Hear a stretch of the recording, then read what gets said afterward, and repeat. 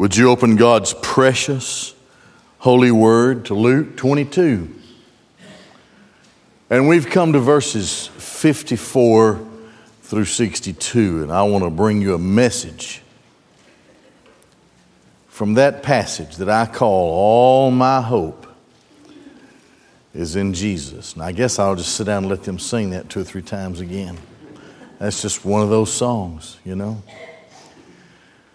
So let's look at it. And then I have about 5 things to say after we've considered the scripture. Then having seized him, they led him away and led him into the house of the high priest. And Peter was following from a great distance. Remember last time, Christ was praying. They went to the Mount of Olives, the Bible says, as was his custom. When he finished every day in the evening teaching in the temple, he retired to the Mount of Olives, a particular place, with his disciples. Judas, of course, knew the place.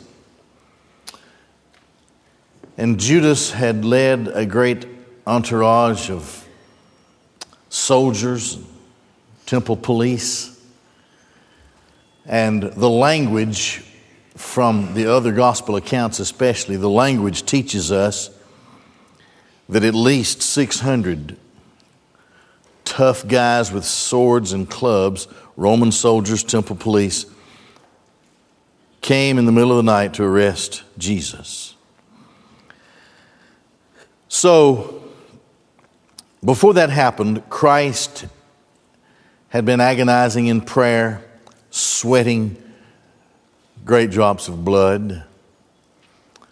Came back to find his disciples asleep and said to them, you need to pray. You need to pray so that temptation will not fall upon you. This story begins earlier than that, when after the Lord's Supper, Christ was explaining to his disciples, after he had said, I won't eat this supper again with you till the kingdom. He told his disciples that he would be betrayed. One of them would betray him. Taking all the gospel accounts together, Christ identified Judas, who left immediately. But Luke tells us that Peter said, it's not me. I am prepared to go to prison with you and die with you. Jesus responded to Peter. It's back up a few verses earlier. Maybe you'll remember when we went through it. Peter, Satan has strongly desired to access you and sift you like wheat. And he's been granted that permission, and when it's all over and you have returned, strengthen your brothers. From there, Mount of Olives, the arrest, Peter takes out a sword, whacks off the ear of Malchus, servant of the high priest, emboldened by something Christ had just done. And now Christ tells them that this is not the way with swords. And taking all the gospel accounts together, tells them that the scriptures have to be fulfilled. And so they begin to manhandle Jesus. I'm sure they would have tied him up, maybe put chains on him, begin to drag him away in a rough manner. And it was at that point that the disciples ran, every man for himself. Here then, after they've seized Jesus, led him away, taking him in the middle of the night for trumped up charges to the house of the high priest. There's a compound there, Annas and Caiaphas lived in the same general huge compound there as the compound of the high priest. Peter was following from a great distance. Then they, having kindled a fire in the midst of the courtyard, and having sat down together, Peter was sitting among them.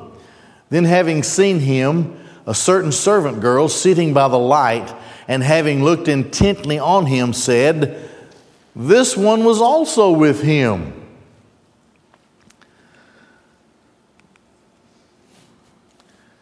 But he denied it, saying, "Woman, I do not know him." And after a little, another, having seen him, was saying, "You are also of them." But Peter was saying, "Man, I am not." And about 1 hour having elapsed, another strongly affirmed it, saying, "Of a truth, this one also was with him, for he is a Galilean." But Peter said, "Man, I do not know what you say." And immediately while he was speaking of him, a rooster crowed. This was his third denial. The other gospel accounts tell us that on this one, Peter cursed and swore. He would have used in his cursing and swearing an oath that would have called upon God to the D word him if he was lying.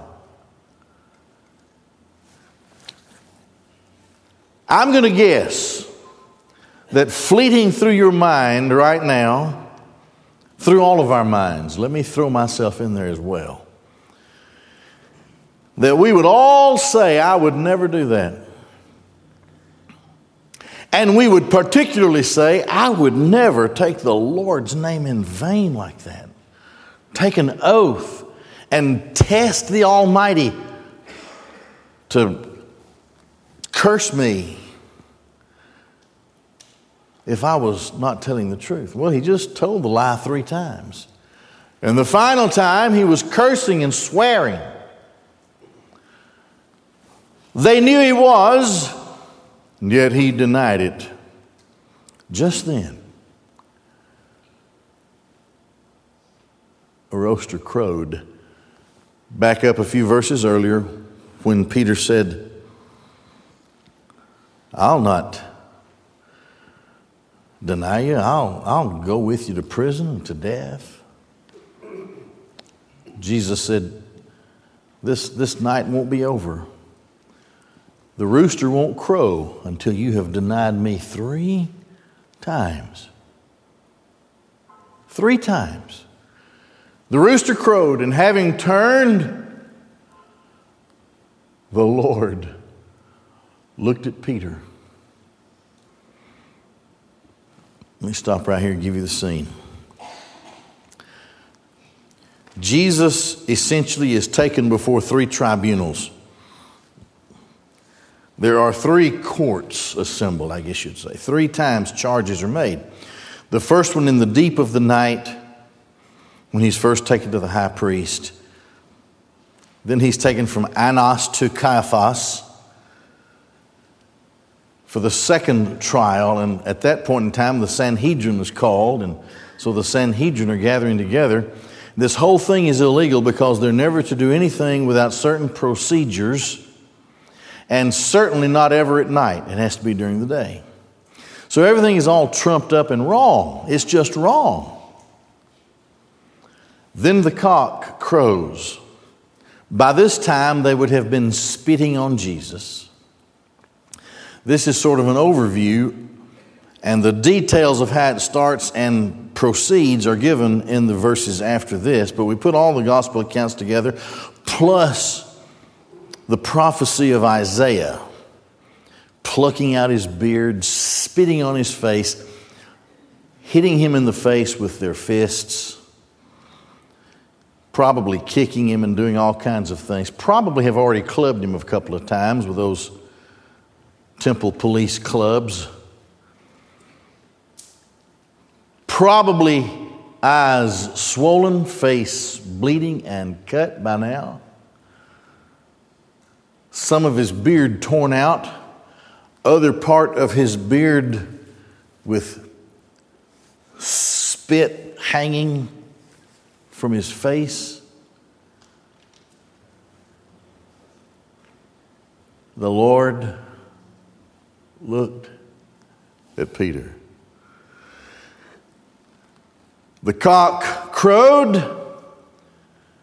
Whatever he was doing, everything stopped so that Jesus could turn and look at Peter. And Peter remembered the word of the Lord, how he had said to him, before a rooster crows today, you will deny me 3 times. And having gone forth outside, he wept bitterly. There's a contrast to be made between Judas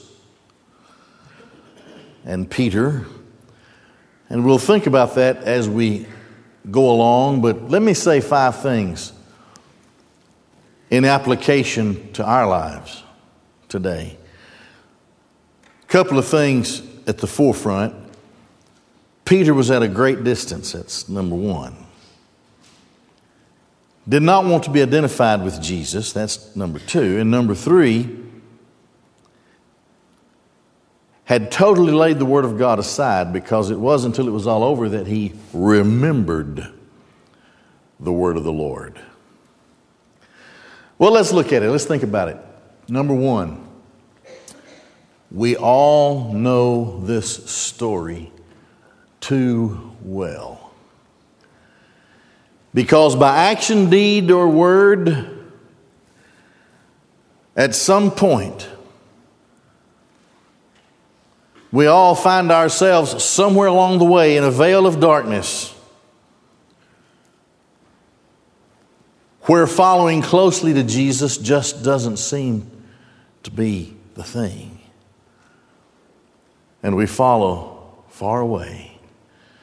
And we fail to apply the Word of God to everything in life, especially some of those times when in that veil of darkness we are following from a distance.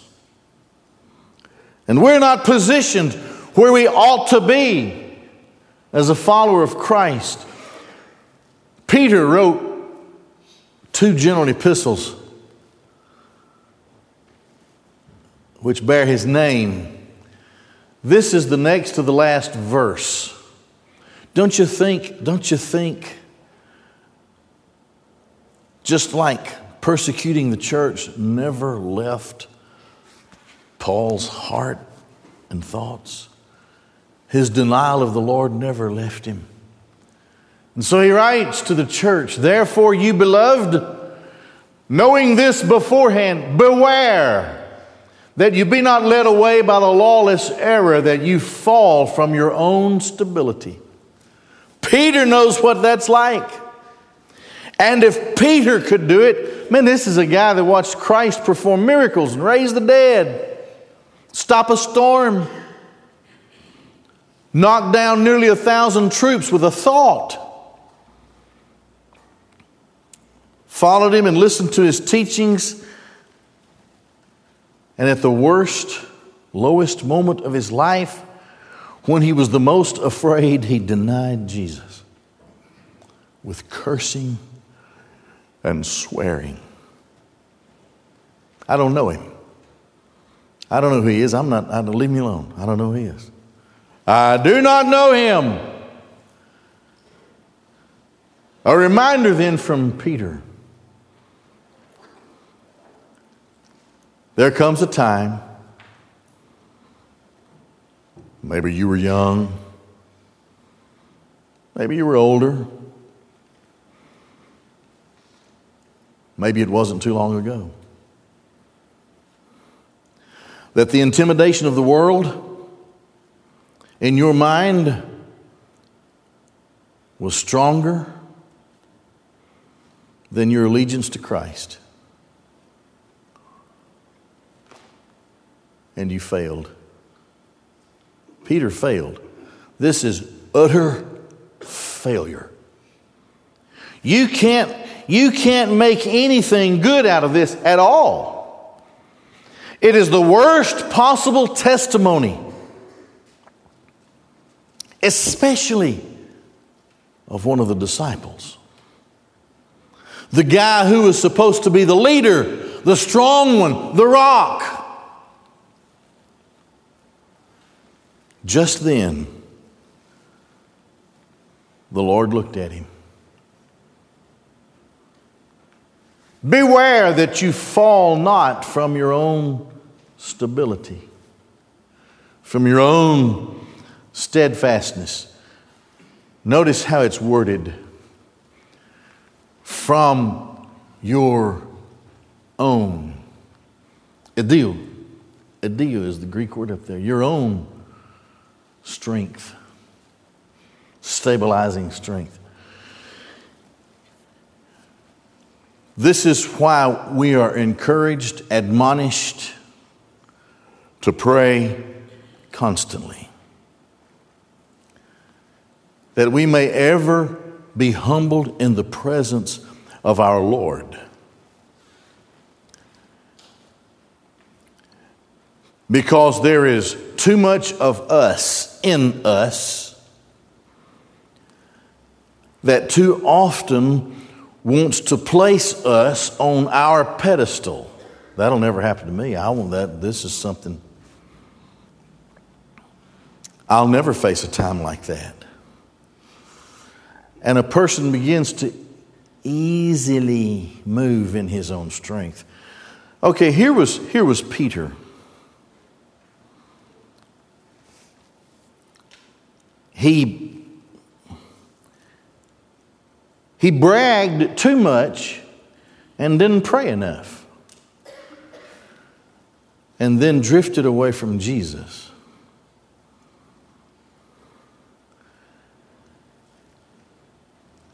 All of us should take care before we ever think of ourselves with lofty thoughts. We should go to our knees in prayer. We ought to stay there several times a day. To be reminded in our hearts of how defiled and how depraved we are, and that we're only saved by the grace of God. We all know this story too well because in some way, in some degree, we've experienced it. That's the Adam that's in us.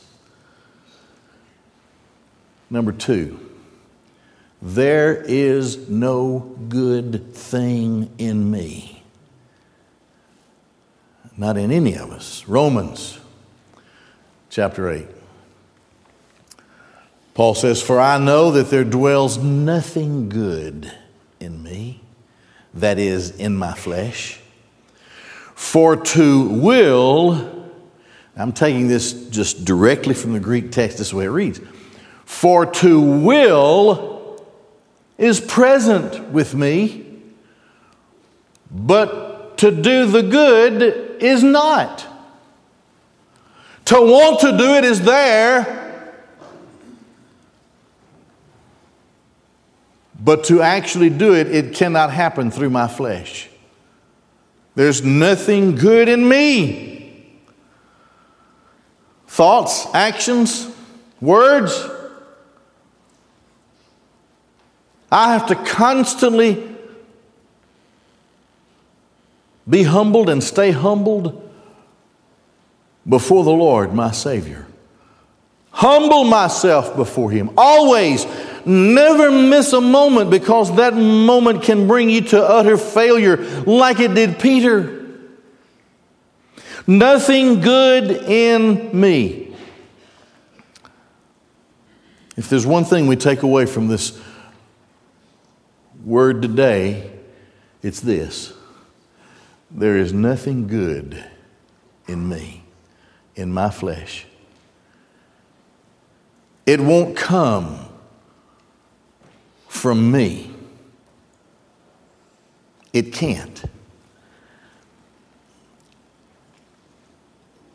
I must be covered with the goodness of Christ, and it is never my goodness. If there's any there, it's not mine. The third thing I want to notice here is that his suffering is exact to my failures. You think he didn't have Peter on his heart when he was being falsely accused and abused physically? The way that he was being mistreated? The spitting in his face? The fists that were beating on his body? The beard that was being torn from his face, and then we read on later they were blaspheming him and ridiculing him. Do you know part of what this was all about? It was all about exactly what was happening to Peter. Peter belonged to the Lord, and the Lord knew it. Peter was weak even to the point of denial with cursing and swearing. The Lord had already prophesied it. But you can tell when it says that the Lord turned and looked at Peter, that the troubles and suffering that the Lord himself was going through was not what was on his mind. What was on his mind is how he, the Lord,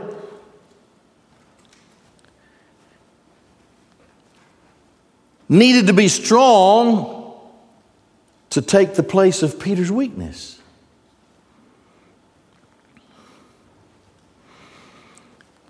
He needed to suffer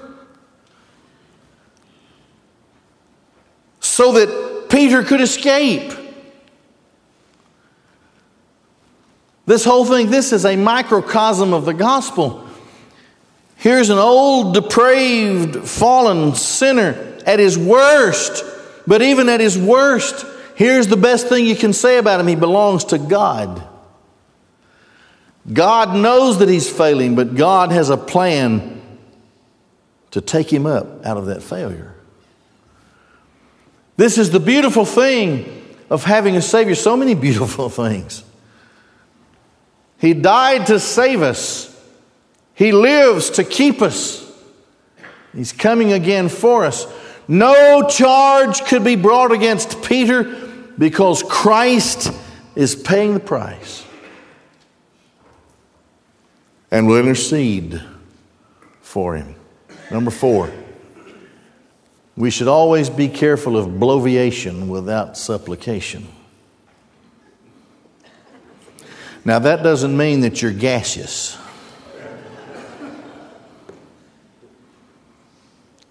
That means that you're all puffed up talking about yourself. What did Peter say? Shoot, man. I'm ready to go to prison and to die with you. Well, he was a worm in front of a little slave girl. The first one that said, "You're one of them." Big tough fisherman. And he melts in front of this little girl. Do you know why? Because he was more into bloviating than he was supplicating. That's why. Talking about himself, what he could do. We should always be careful of talking about ourselves, especially in these spiritual matters. Because why? Back to a slide or two earlier, there is nothing good in me. Nothing. I can't do anything. Peter is sadly coming to that realization. I can't do this. I can't go to that prison. That prison's too hard and mean for me. I can't die that death. That death is too horrible. But Jesus can and does. Jesus is beginning the ordeal of accepting the punishment, not just for Peter, but for you in your valleys of darkness and denial, for me in my valleys of darkness and denial and weaknesses. Because Christ had already said, when you have returned, when you have turned around, not if, but when you turn around, strengthen your brothers. I already know what your job will be. I already know that I'm going to give you the victory. On your own, you're going to fail, but I'll see to it that you win because you're mine. Then, finally, devastation can become restoration.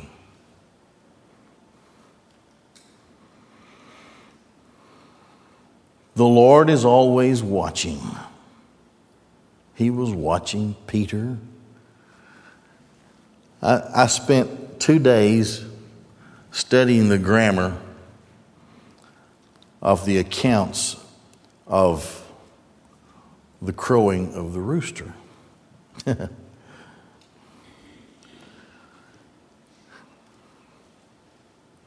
It is a singular thing, but in the action that occurs, because of the context, the definite article is not required. Here's what I mean. How many roosters were crowing according to the Bible? Just one. I'm going to go out on a limb here. We never had chickens at my house. Well, I had a pet chicken one time. It didn't last too long. But it never made it to puberty. It's funny how every living thing thinks that chicken is good, tastes good. But I'm going to guess that when it starts turning to dawn,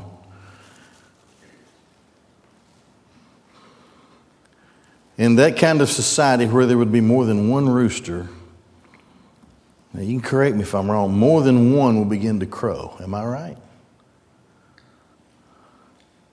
Okay. But in the divine and sovereign and providential way of our Lord, His prophecy what was when a rooster crows. Peter did all of his denials, and then a rooster crowed. And the Lord turned and looked at Peter. To me, now this is the gospel according to Charles. You can take it or leave it. But to me, one of the profound things is that apparently of all of the roosters that were around, at least for the moment until Peter saw the Lord looking at him after his third denials, all the other roosters were just restrained. A lot of roosters choked up. It wasn't. That's not the Bible. That's. But if I ever write the movie, it's going to look like that. A lot of surprised roosters, and just one of them just carrying on. Because this is how the Lord said, and this is what made it to me. This is what made it so profound to Peter. Then the Lord looked at him. Then the Lord looked at him. He went out and wept bitterly, the Bible says. Judas went out and hung himself. But he had this one golden thread that he could hang on to. That in the whole account of the prophecy of his denials, Christ said, when you have returned,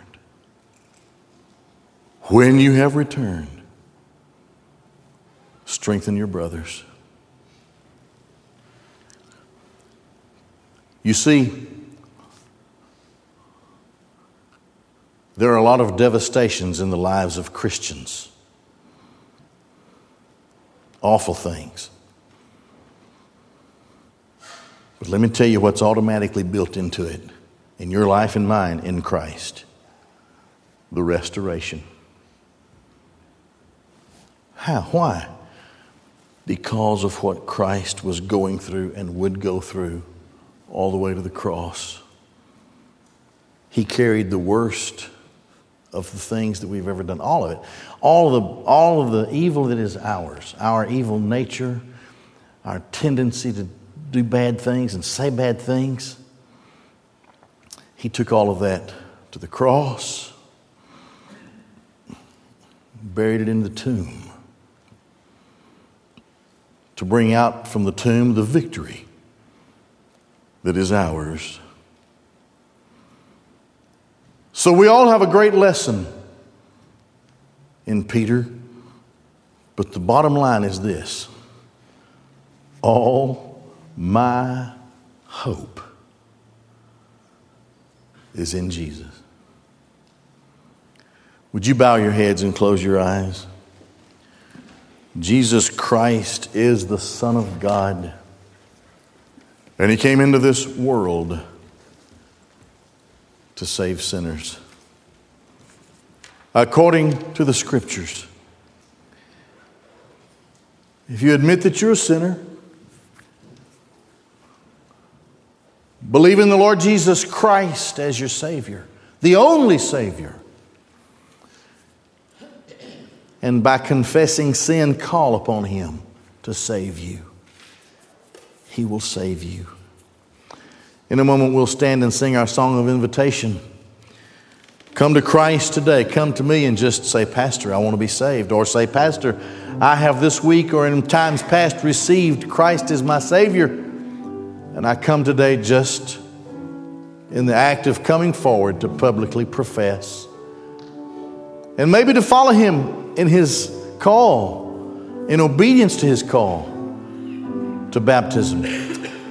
If you're here and you're already a Christian, and the Lord has laid it on your heart that this is where you would plant your life as a believer, to study His Word, to become disciples like the rest of us, to fellowship with other believers and to serve Him here in however way He has gifted you to serve Him, you come. We'll take care of all the details of church membership. Father God in heaven,